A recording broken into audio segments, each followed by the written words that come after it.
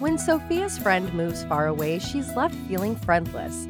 That feeling won't last long, however, as Dorothy has come to her rescue, inviting Sophia to join her on her dates with new beau Raymond. But having your mother join as a third wheel is difficult at any age.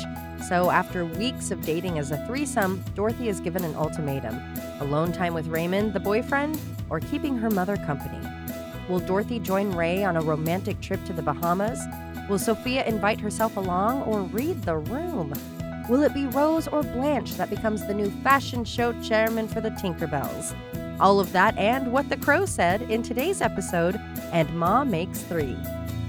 Thank you for the friendship. We've come so far and traveled wide. You're my best friends. I could never lie. I love when we party, dance and sing, and laugh just doing our thing. No matter the misters that come and go, I hope you know you'll always be my sisters.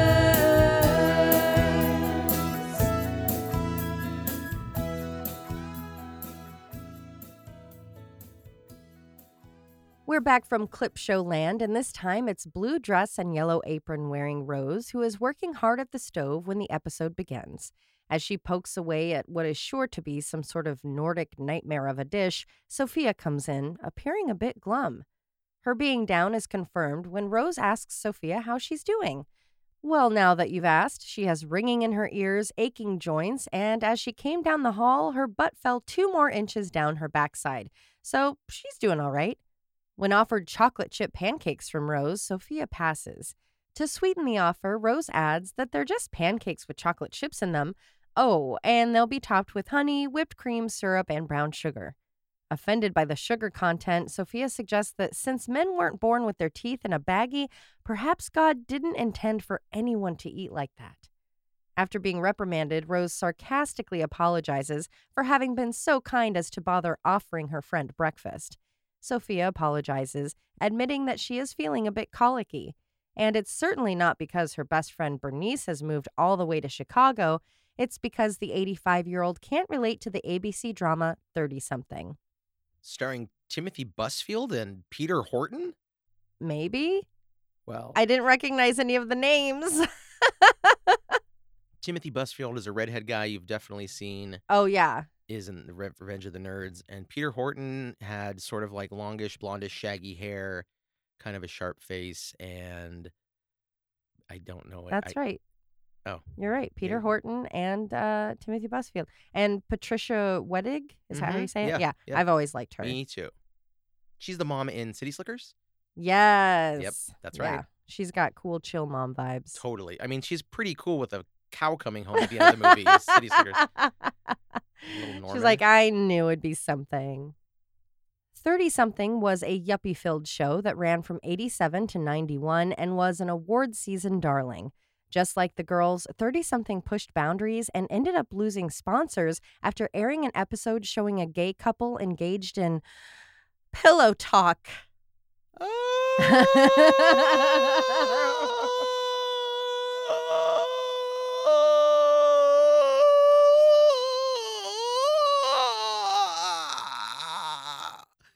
Gay guys? That's right. Ah! Implying they had had coitus. Okay, so it isn't that. Sophia is upset about her friend moving. Consoling her with validation, Rose acknowledges how painful that can be. But before they can have any more comforting conversation, Ellen arrives. You're not getting any younger. So you're just going to have to work harder. Oh, my apologies. It's a freshly permed Blanche in a nightgown and new watercolor-inspired robe of blues, yellows, greens, and reds.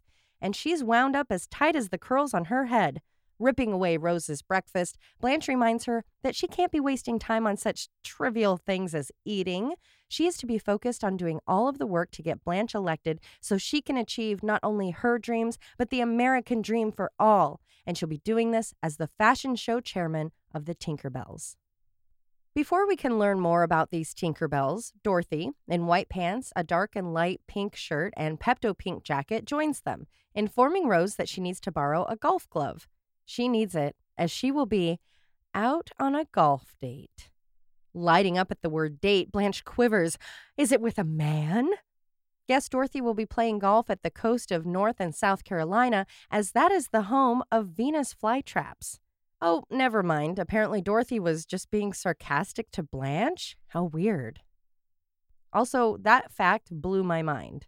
If you had asked me where Venus flytraps were from, I would think somewhere very exotic or tropical, like the Amazon, because that's home of very scary things. They're from here? North and South Carolina, baby. I knew there was something wrong with that place. Charleston. So yes, she has a date, and yes, it's with a man, and yes, it's with Raymond, the man she encountered at the grocery store. After he asked her for a coffee recommendation, she threw herself upon his cart until she was promised a date. That meet cute was a few weeks prior, and they're still going out. They even enjoy each other's company. A new record for these ladies that tend to have a habit of dating cheaters or croakers. That's an official term for someone who dies during sex. Or it is now, at least. Rose and Blanche share Dorothy's delight. Everything she's told them about him has been wonderful. Dorothy concurs. He is wonderful and kind, and they've been enjoying getting to know each other. Sophia has one word of advice for her. Don't have sex with him. That'll just ruin everything. First, weird to assume that after a few weeks these adults haven't slept together yet. Secondly, of course she wouldn't do that. She only sleeps with men she hopes to cause great psychological trauma to.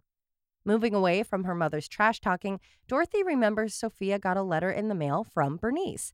Surprisingly, Sophia isn't interested in reading it. She knows that if she does, she'll just miss her even more, and she'll just be bummed out. Sophia's refusal has Dorothy worried. Bernice moved over a month ago. She can't just mourn or ignore her forever.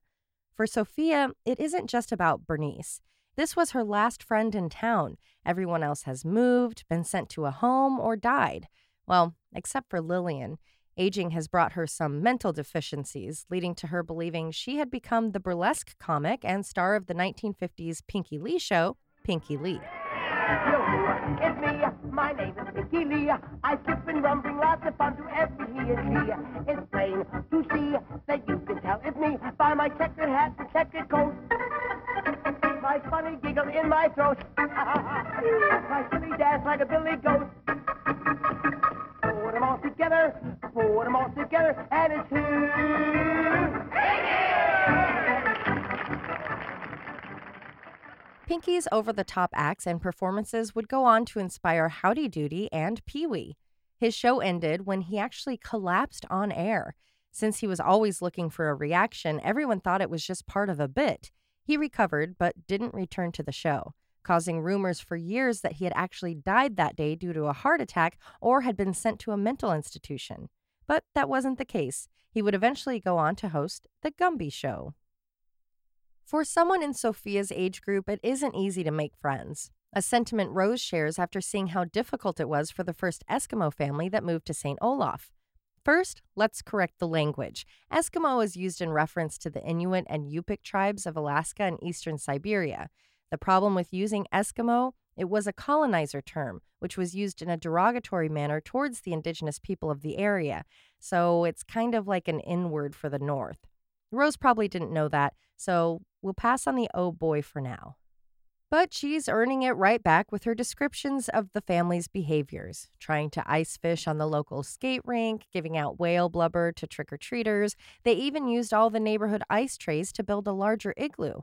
I guess St. Olaf is cold. When Dorothy tries to get back to whatever point Rose was making, Rose is still stuck in story time, and instead of saying the point of her story, she assumes it's the point of the family adding to their house, which was because they were expecting a baby. Oh! She realizes she means the point of the story. Well, the point is that they started out as strangers, but were soon friends with the whole town. Hoping to drive the point home to Sophia, Blanche makes the mistake of asking a follow-up. Well, they all made friends because they put in the effort to do so, and they put themselves out there. Right? Right? Well, not really. It was more like they were celebrated than befriended. When St. Olaf faced a drought in 1949, their ice house melted and saved the town. I hope someone helped them rebuild. Sophia isn't alone in feeling like it's too hard to make new friends. In a study by OnePoll presented by The Independent, it's been 5 years since the average American has made a new friend. Now, this was in 2019, so with the world-stopping pandemic, I'm sure these numbers haven't improved. In that survey, 45% of adults said it was difficult to make new friends, 42% of which blame their introversion for the hindrance. Other issues that lead to friendship-making difficulties: shyness, social situations, aversion to the bar scene, presumed already formed groups, relocation, lack of hobbies, and the demands of family life. Additionally, 45% of survey respondents said they would make an effort to create new friendships if they only knew how. Coco, I'm not sure that I want to make new friends. Yeah, I think I'm good. Maybe when I'm in my 80s and everything in life has shifted and settled, maybe I'll be like, yeah, I'm ready for some friends. But When people have calmed down a little bit yeah, about everything. once World War III comes to an end, maybe I'll start exploring that. It's been a rough week. This last 2 years. 42.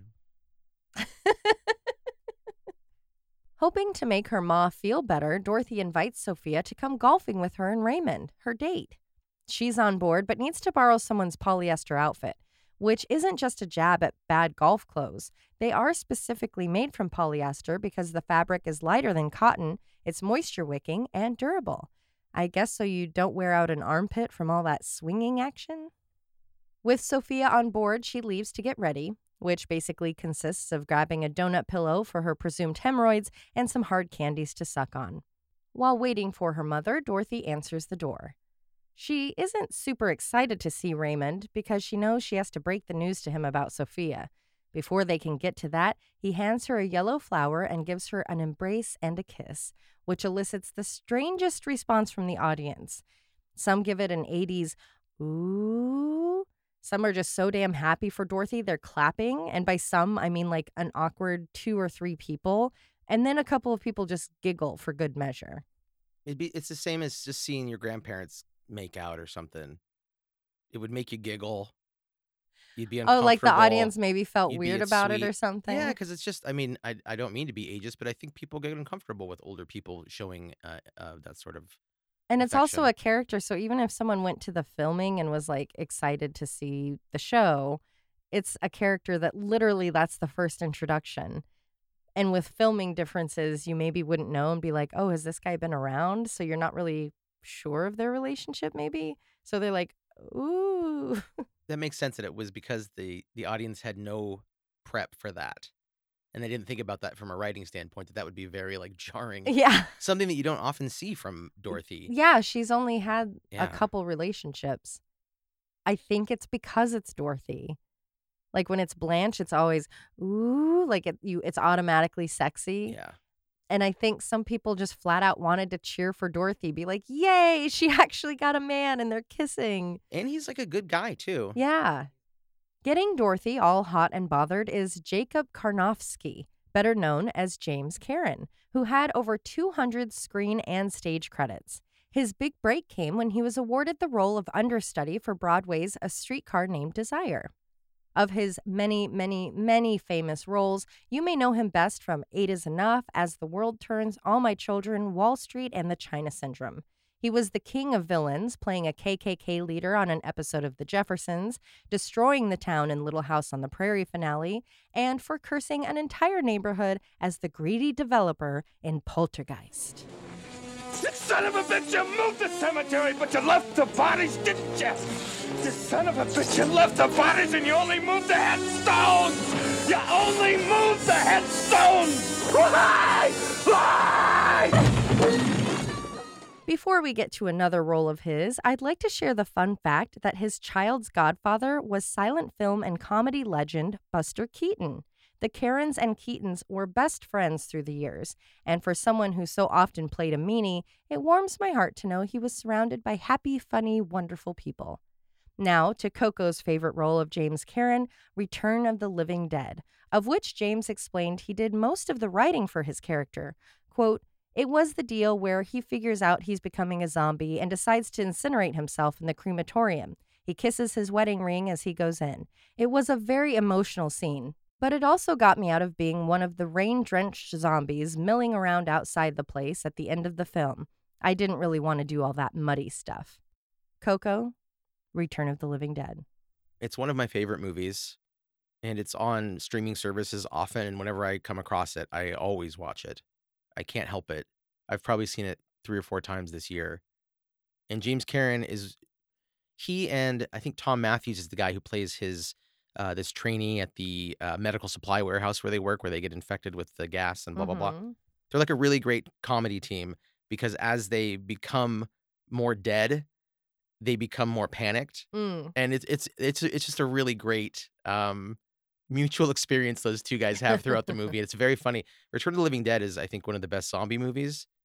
It's a classic. And it's a hilarious comedy. It has really iconic zombies to me, like the Tar Man. And so 80s. And it's so 80s and punk. It's like Yeah. R-rated, like it's a real punk movie. Yeah. And the soundtrack is incredible. The writing is incredible. It's the screenplay was written by Dan O'Bannon, who wrote Alien.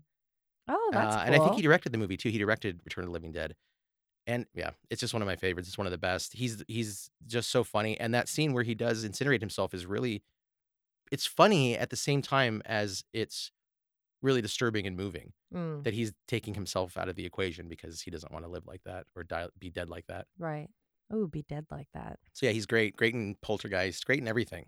I feel like he really gets how to be a villain because he's always been likable, even when he's the bad guy. Like in Poltergeist, he just has this likability, even though he's the villain. That to me tells me that he was probably a really cool, nice guy because he could see what makes someone unlikable Yeah.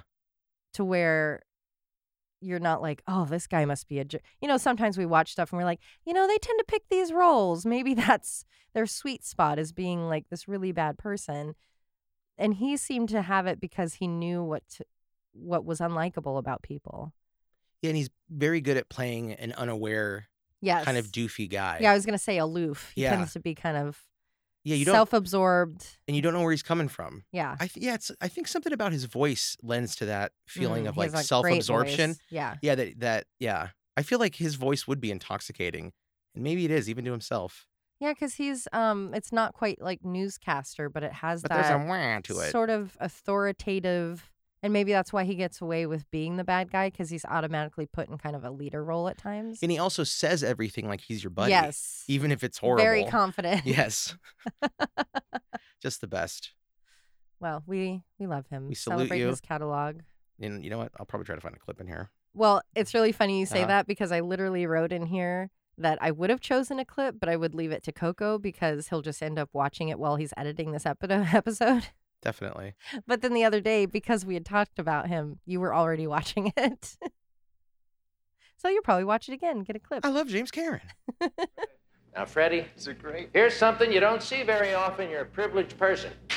These are split dogs. Wow. Yep, for veterinarian schools. Oh, we get a lot of orders for split dogs. That's really rad. Yeah. Urgh. Don't fool around. You're learning.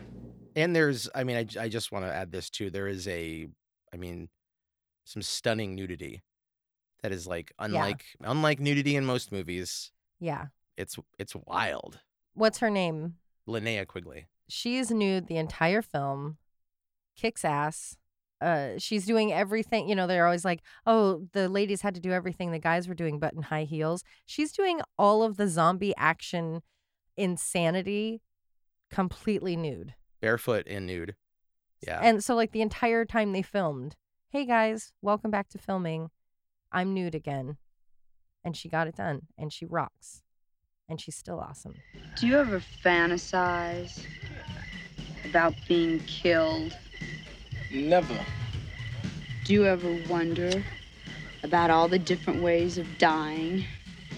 First, they would tear off my clothes. Let's get some light over here. Crash is taking off her clothes again. As the happy couple continues to smush their mouths together and the audience celebrates, Sophia is now ready to roll. and she's happy to offer them a piece of gum if they're stuck sharing one.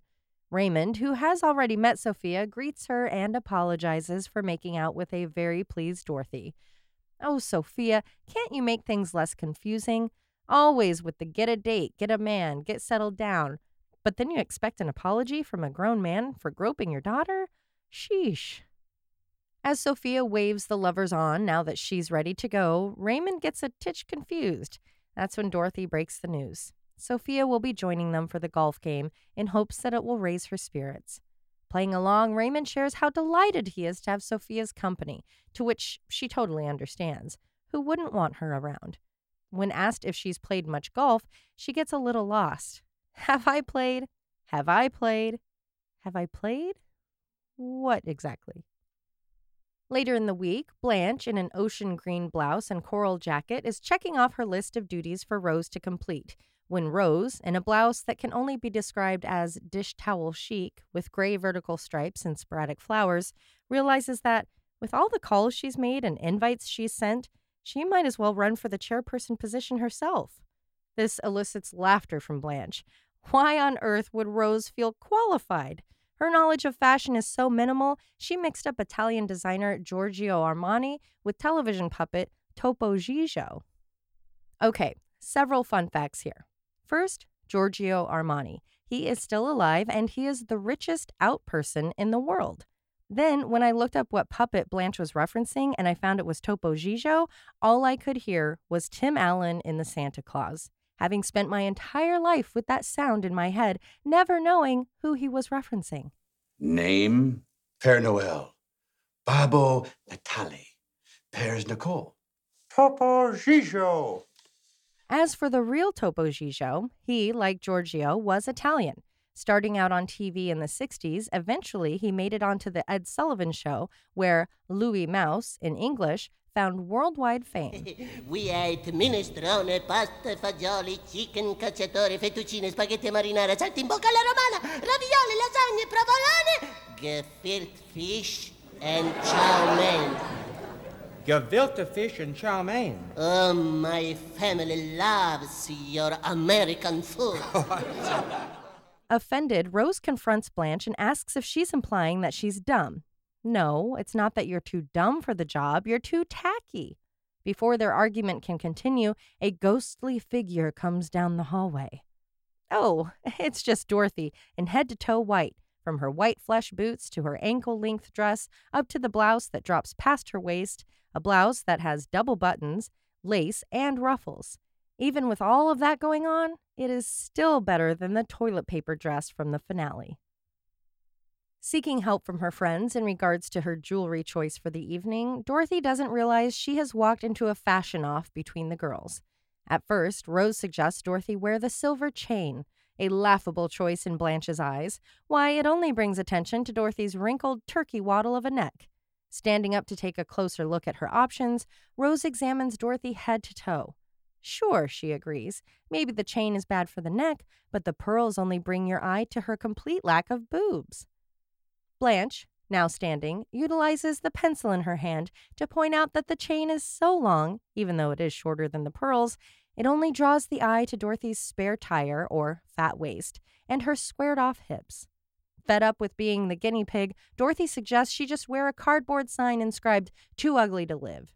I suggest you all shut up and tell her not to wear a necklace at all. She has ruffles and lace going on already. Getting on board the deprecation train, Blanche asks if the sign will be hung by the pearls or the chain. Fed up, Dorothy shouts she'll simply paint it on her humped back. With this argument solving nothing, Rose has decided she knows as much as Blanche, so she's done with being her errand girl. She's going to run her own campaign. Now, instead of arguing about whether or not Rose is qualified, they're arguing about who has the better chance at winning. Rose is certain it won't be Blanche. The judges are all female, and like her ability to get parts in the local play, she won't be able to sleep with them to win. This is not only a great burn from Rose, but it's presented as a legitimate question. As Blanche angrily buffs her nails, she stokes the argument, asking Rose if that was a way of implying the only way that she could win would be via sexual favors. But before she can get an answer, Blanche has grown concerned and asks again, "You're sure they're all women?" Leaving Blanche to stew in the bevy of information she's received, Rose moves on to Dorothy, asking where she's going for the night. Well, she has another hot date with Raymond, and in order to keep it intimate betwixt the two of them, she asks Sophia to make a run to the drugstore. In all fairness, she's been allowing Sophia to partake in their dating for the last few weeks. They deserve a night alone. Just like sports commentator Jimmy the Greek deserved to be canceled after making these statements. Pretty soon they're going to have to equalize it for the blacks, for the Greeks, the Jews, and for everybody. I mean, let's make it equal for everybody, you know. And is it equal? What about in sports? Well, they've got everything. If they take over coaching like everybody wants them to, there's not going to be anything left for the white people. I mean, all the players are black. I mean, the only thing that the whites control is the coaching jobs. Now, I'm not being derogatory about it, but that's all that's left for them. The black talent is beautiful. It's great. It's out there. So the only thing left for the whites is a couple coaching jobs. Yeah, maybe we need to get more black coaches, don't we? Oh, it's all right with me. Okay, well, I'm sure that they'll take over that pretty soon, too. You can't say that. What's happening to free speech continues. Rose can't believe Dorothy is ditching her mother. Blanche can't believe it took her so long to do it. Dorothy isn't happy about it, but she's been stuck in the middle of nurturing a relationship and helping her mother through a tough time. Blanche thinks this whole dating your mother thing is a mess, and she's from the South. Blanche's concern is, of course, how Dorothy and Raymond have handled dating with Sophia around and being intimate. At first, Rose finds the question invasive, but she's quickly on board with Blanche and wants to know how they handle it. Dorothy can't say she hasn't had a chance to be close enough to handle anything yet. When the doorbell rings and Raymond arrives, Dorothy grabs her purse. Raymond says his hellos, and they both run out the door. Busted smooching on the porch, the night and kiss are interrupted by Sophia, who has made it back just in time after faking a heart attack in line at the store. My grandmere did that once to get on a flight. She didn't fake a heart attack, but she faked being an old lady that needed help. Whatever, man. You got to do what you got to do. She was older. She was in her 70s by then. I think she had a cane, but she just needed it for like support. It wasn't like a full-on walking assistance, you know? And they were like, for families and seniors that need extra time. And she worked that cane, made it just like, oh. At the end of the flight, she was like, I can walk again. Thank you, Delta. When I'm old, I will exploit any little loophole. Give me my 5% discount, Goodwill. I'll definitely have a cane. Yeah, you will. Hopefully a robot body by that point. Oh, that'd be fun. When Dorothy announces that they were just headed out to dinner, Sophia invites herself, announcing how hungry she is. Hoping to deter her from the self-invite, Dorothy suggests they go to a French restaurant. Sophia is nearly as put off by the idea as Raymond is with Sophia accompanying them. When she tantrums about paying for snails, Raymond jumps at the opportunity, giving Sophia an out, offering for her to just stay home. But she'll manage to find something. More important than the food is the company. As Sophia giddily heads to the car, Raymond holds Dorothy back. In a frustrated tone, he shares he's getting to the end of his dating triangle rope. Dorothy promises this will be the last family date. She also promises she'll make sure that Sophia keeps her teeth in her mouth to pick them clean after the meal. Topo Gigio. Ooh la la, we're at a fancy restaurant that Dorothy is smitten with and Sophia is nostalgic about.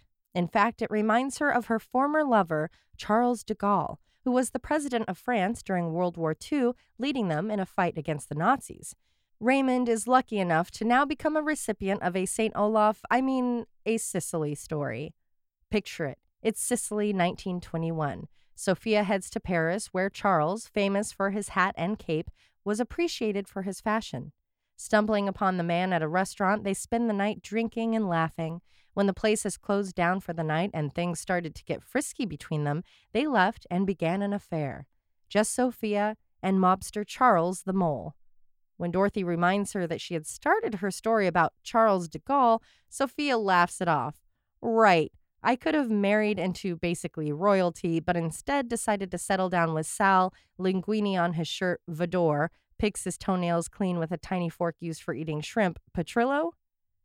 As the trio recoils in despair after hearing the horrible details of Sophia's story, she moves on, verbally attacking the mood-setting violin player, dismissing him rudely as Itzhak. This is in reference to Itzhak Perlman, the incredibly talented, multiple award-winning player. He has performed at the White House, for the Queen, and has been given the Presidential Medal of Freedom, 16 Grammys, including for Lifetime Achievement, and 4 Emmys.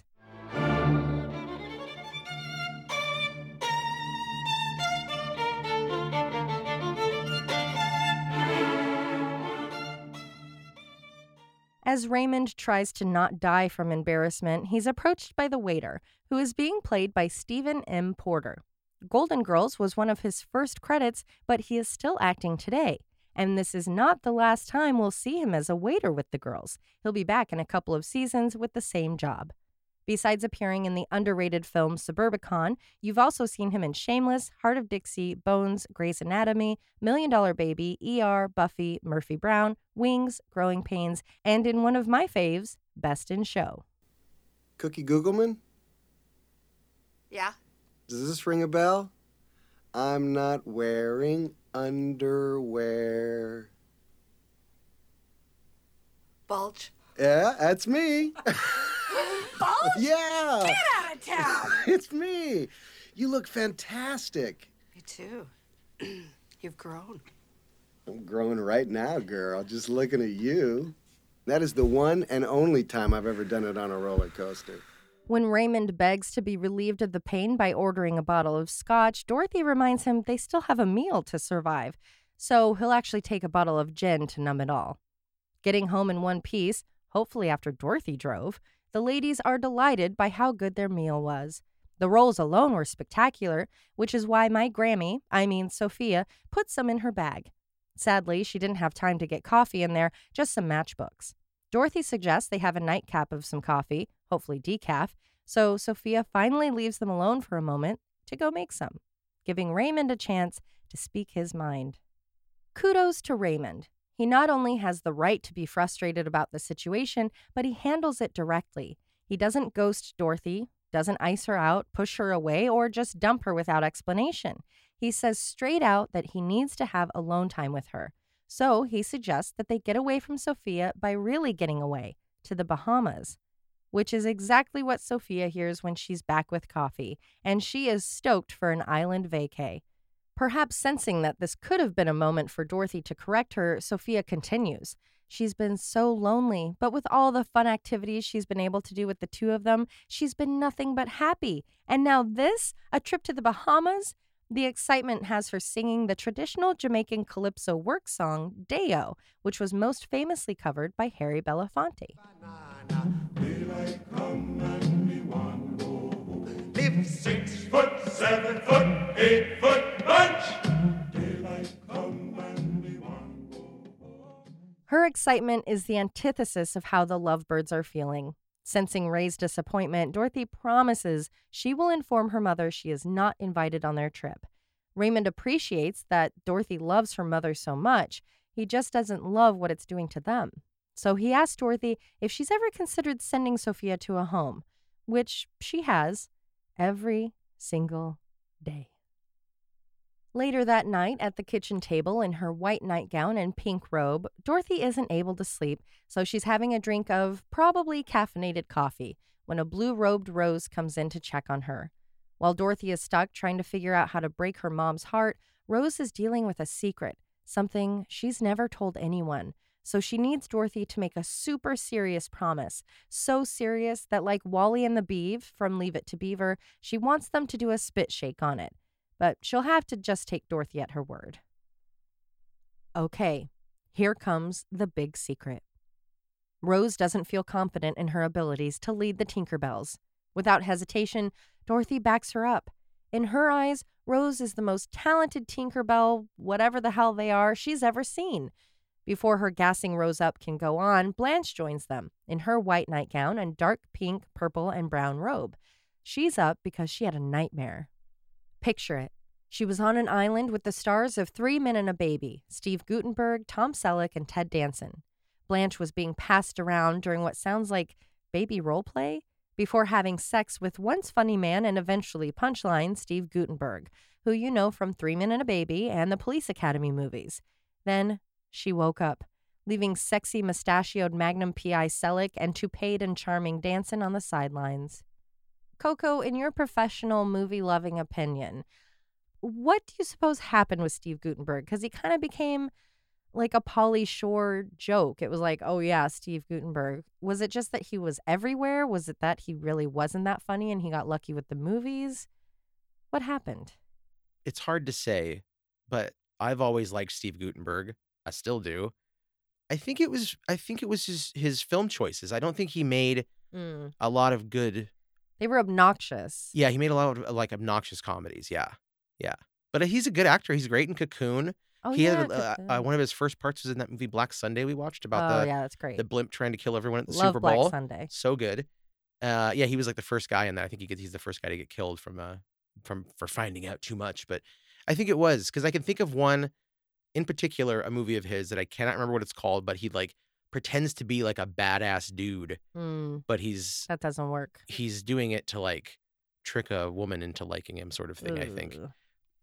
It's like not unconditionally yours or unconventionally yours or something like that. Rings a bell. And the poster is him with like a mullet, and Of he's course. standing with a person, a woman, I think, in front of a motorcycle, and his arms Pretty are cool. crossed, and he has fingerless gloves. I think he made bad choices. And I feel like he really was everywhere for a chunk of time to where it was like, please leave us alone. Well, I think people probably also got really sick of the Police Academy movies. Yeah. I mean, after the second one. Yeah. And then it was probably like, hey, man, it's cool that you're in all these movies, but like bring it down. Like, you're not the coolest person on the planet. No one is. Can you goot it down a bird? Yeah. Yes. We love you, Steve. He was Yeah. so good in Lavalantula. And he, in what? Lavalantula? Is that an avalanche of lava? No, it's a volcano of tarantulas. It erupts and it's all tarantulas? Yeah. And that's a sci-fi movie? It is. Oh my God. Sorry. I don't even want to look up the photo of that movie because I don't want to see a mountain erupting Of in lava tarantulas. spiders? Well, they're lava spiders. They're not just spiders. They're like, I think they're molten. Whatever it is. Well, I would think that would be less scary as a movie villain because it's slightly preposterous. Now they're just hot. Now you got hot spiders. Movie that's got danger. That's got action. That's got Gutenberg. I saw spiders the size of men spitting fire out of their mouths. Fire out of their mouths. I hate spiders. This is my city. Viva Los Angelinos! Lavalantula, a sci-fi original movie. When Blanche realizes Dorothy is upset, she thinks it's because Sophia didn't respond to the information as she would have wanted. Rose corrects her. It's not that. It's because Dorothy hasn't even broken the news to Sophia. But Dorothy just doesn't know how to break her own mother's heart. Rose and Blanche see not only the hesitation in telling Sophia no about the trip, but the whole group dating thing is a mistake. Everyone needs their own time and space. Sophia should be understanding. On top of that, you've got to hold on to Raymond. For the first time in weeks, months, years, perhaps decades, Dorothy has gone on a date with a man and he didn't dump her immediately. Dorothy knows they aren't wrong, but logic can't exist when it comes to your mother's feelings. She'll just have to figure out what works best for both of them, just like Sonia Klingenhofer did, Rose adds. Realizing they're in for a story, Dorothy agrees with Rose before attempting to leave. Oh, Rose just can't believe that Dorothy knows of Sonia. Playing along, Dorothy claims she did know the woman. But Sonia wasn't a woman, or a cow, a pig, a duck, or a horse, or even a pencil sharpener. Everything Dorothy guesses is wrong, so she begs Blanche to join in. When Rose explains that Sonia was a comic strip, Blanche agrees and even pretends to have read it, commenting on how good of a comic it is. Blanche and Dorothy make a run for the door, but Rose stops them with a threat. They can stay and hear the story now, or she can follow them and recreate the scene using sock puppets. So the girls take a seat. I love the idea of her following them, but recreating the scene with sock puppets twice, because they would each just go into their own room. I'm sure she has the routine down pat. Definitely. Yeah, the fact that was her first thing to go to. She had her. Like, I've got this thing ready. She had her whatever, Deborah Klingenhofer. I practice Amos and puppet on her. Andy and Sonia Klingenhofer with my sock puppets. With a captive, well, really hostage audience, Rose starts telling the story of the comic, panel by panel. As Sonia walks down the road, the neighborhood children laugh at her. She explains her braces make it impossible to get a white bread and mayo sandwich out of her teeth. When Rose gets to panel 3, Blanche interrupts, wondering just how many panels there are to the comic. Rose answers, 16. Without the patience for such a tale, Dorothy requests Rose just jump right to the end. She supposes she can, but the gals will miss out on the hilarious joke between the crows on the phone line. They don't care. They just want the whole ordeal over with. So Rose goes to the end. Sonia tells her mother understands. Since that makes no sense, and Blanche's foot has fallen asleep, they do the unthinkable. They ask Rose to clarify. See, Sonia had told her mother the joke the crows had made, so now they'll need to hear it. Having had enough, Dorothy screams for Rose to get out, even throwing her arm up as if she was giving a demand to a dog. Rose understands and tries to leave but can't because Sophia was on the other side of the door and she hit her in the face with it. Sophia's not upset. She always wanted her nose to be broken and shaped like champion boxer Joe Frazier's. Knowing that's Sophia's favorite spot for eavesdropping, Dorothy asks how much she heard them talking about. Oh, Sophia hadn't been standing there long enough to hear anything. Oh, really? Dorothy asks. So then why did you have your face pressed against the crack? Spawning a delightful, "That's what the crow said," from Rose, who then, after another "get out" from Dorothy, scurries away. It's a few days before the trip. In her room in all baby blue is Sophia, who is packing her best Bahamas gear, including an already inflated floaty and a magical dress that needs to be folded over and over, when Dorothy, in a multi-patched jacket of corals and dark seafoam green and white, comes in. It's not actually magical. It was a continuity error. She just kept folding the same dress. With a solemn tone, Dorothy brings up the trip, which is perfect timing. Sophia is not going. Dorothy had been right. Sophia needed to get out there, make new friends. So that's exactly what she did. And now she's headed to Cancun for the weekend with those friends, one of which conveniently has a timeshare there.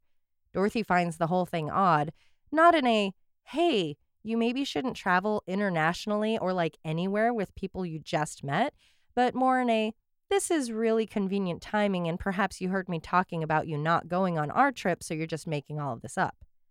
But really, Sophia swears on the Wiener Schnitzel that now sits atop Salvador's grave she is going on a trip. Dorothy doesn't believe her. She knows her ma too well. She doesn't want her to feel bad about the trip or to make up stories, so she removes herself from the equation. So Dorothy is going to cancel her trip and stay home with Sophia. In this tender mother-daughter moment, Sophia can't help but be moved into calling her daughter a yutz. Sophia reiterates, "You told me to make friends. I made friends. Thanks for being there for me when I needed it, but I no longer need you to."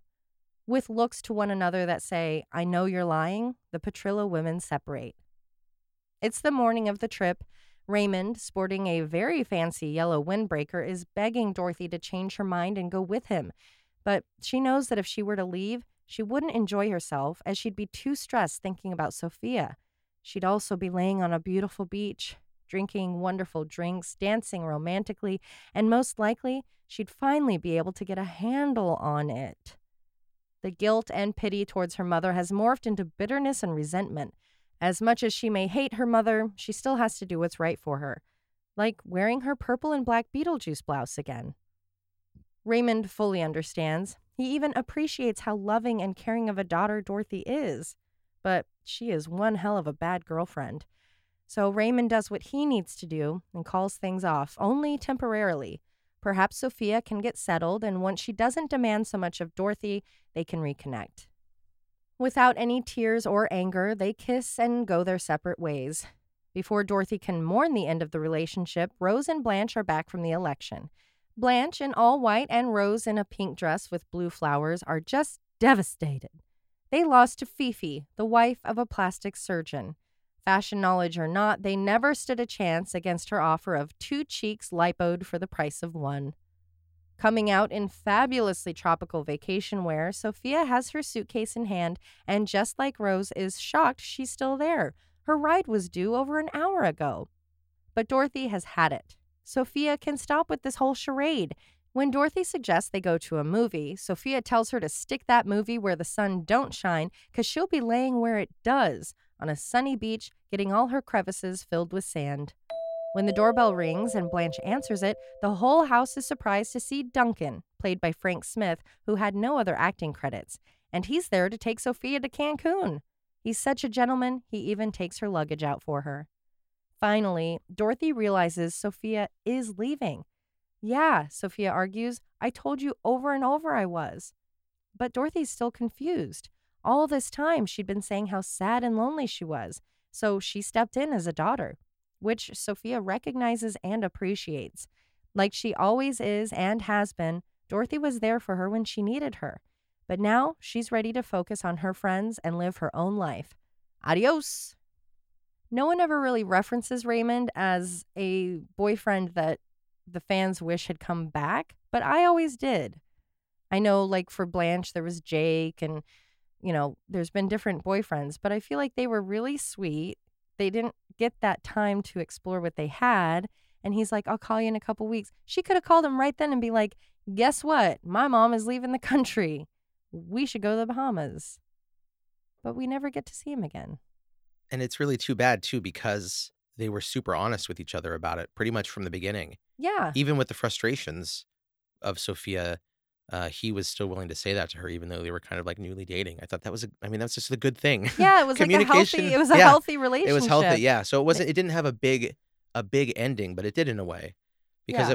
it was just like this, I think, it's like the, when Blanche was dating that guy who was like a sailor cook guy. Yeah, Jake. Same thing. Yeah. You know, where it's just like, we are compatible in that we have like the same sort of joie de vivre or whatever, where they're both like active people, but most people aren't a match, and most relationships Yeah, and don't work. And it's just a bummer when you have that really open communication from the beginning with someone like that, to be like, I'm super into you. I have a problem with this though. We need to figure it out.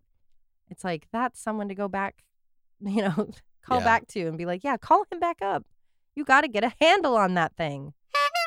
When you have someone in your life needing your attention and love, it can be hard to keep your personal boundaries. But if being there for someone, even your own mother, is taxing on you, then you aren't helping anyone. Of course, Sophia could have shown some restraint and refrained from going on at least a date or two. But in the end, she was the most open and honest about her needs. She was lonely, vocalized her needs, did what she needed to get them met, and once they were, she was able to move on and get back on her feet. Dorothy was being a wonderful daughter, and she wouldn't have been a bad daughter if she communicated with Sophia, saying, hey, Raymond and I are going on vacation, but you can hang out with Rose and Blanche. I know you don't want to be alone, but I also can't give you all of my time or give up on my relationship. Otherwise, I'll be the one needing to be the third wheel. The more honest and open you are to those you care about, the more you'll meet their needs and yours. As always, thank you for listening, and thank you for being a friend. Be sure to join us next week when Sophia flirts with legal trouble in Larceny and Old Lace.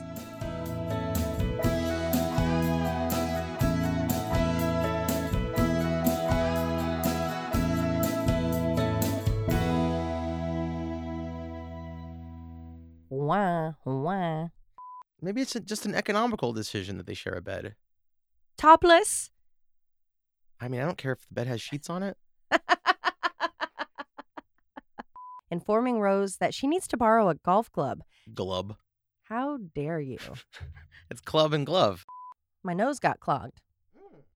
You only moved the headstones. And then, why? Blanche thinks the whole dating your mother thing is a mess. Mess. Oh, You did too much sex doll shopping. just an hour. It was for research. Mm-hmm. For today, for this moment. I recommend head number 313. Just for the record, I am not into that. Hey, man. Hey, You this don't have to isn't for defend the what you're into. This isn't for the recording. I am not. Obviously. I am not into that. May the record show. Yeah, no thank you. I like it real. Golden Girls. Different Pat. I loved friends named Patrick when I was a kid. Oh, yeah? You have a gaggle of them? Well, no, just I think that was common because I went to Catholic school. Oh my God. Yeah. Yeah. Irish Catholic. Yeah. Yerp. Doy. So Irish, so Catholic. The reddest And faces there you've you ever were, seen the in your life. sweetest little Mexican boy. That's me. I am not into dolls at all. Can I order one of those in a doll? Just grip it. Don't rip it. Because boys are double crazy straws. I mean, I wouldn't suck out of any of the straws. Not a good idea.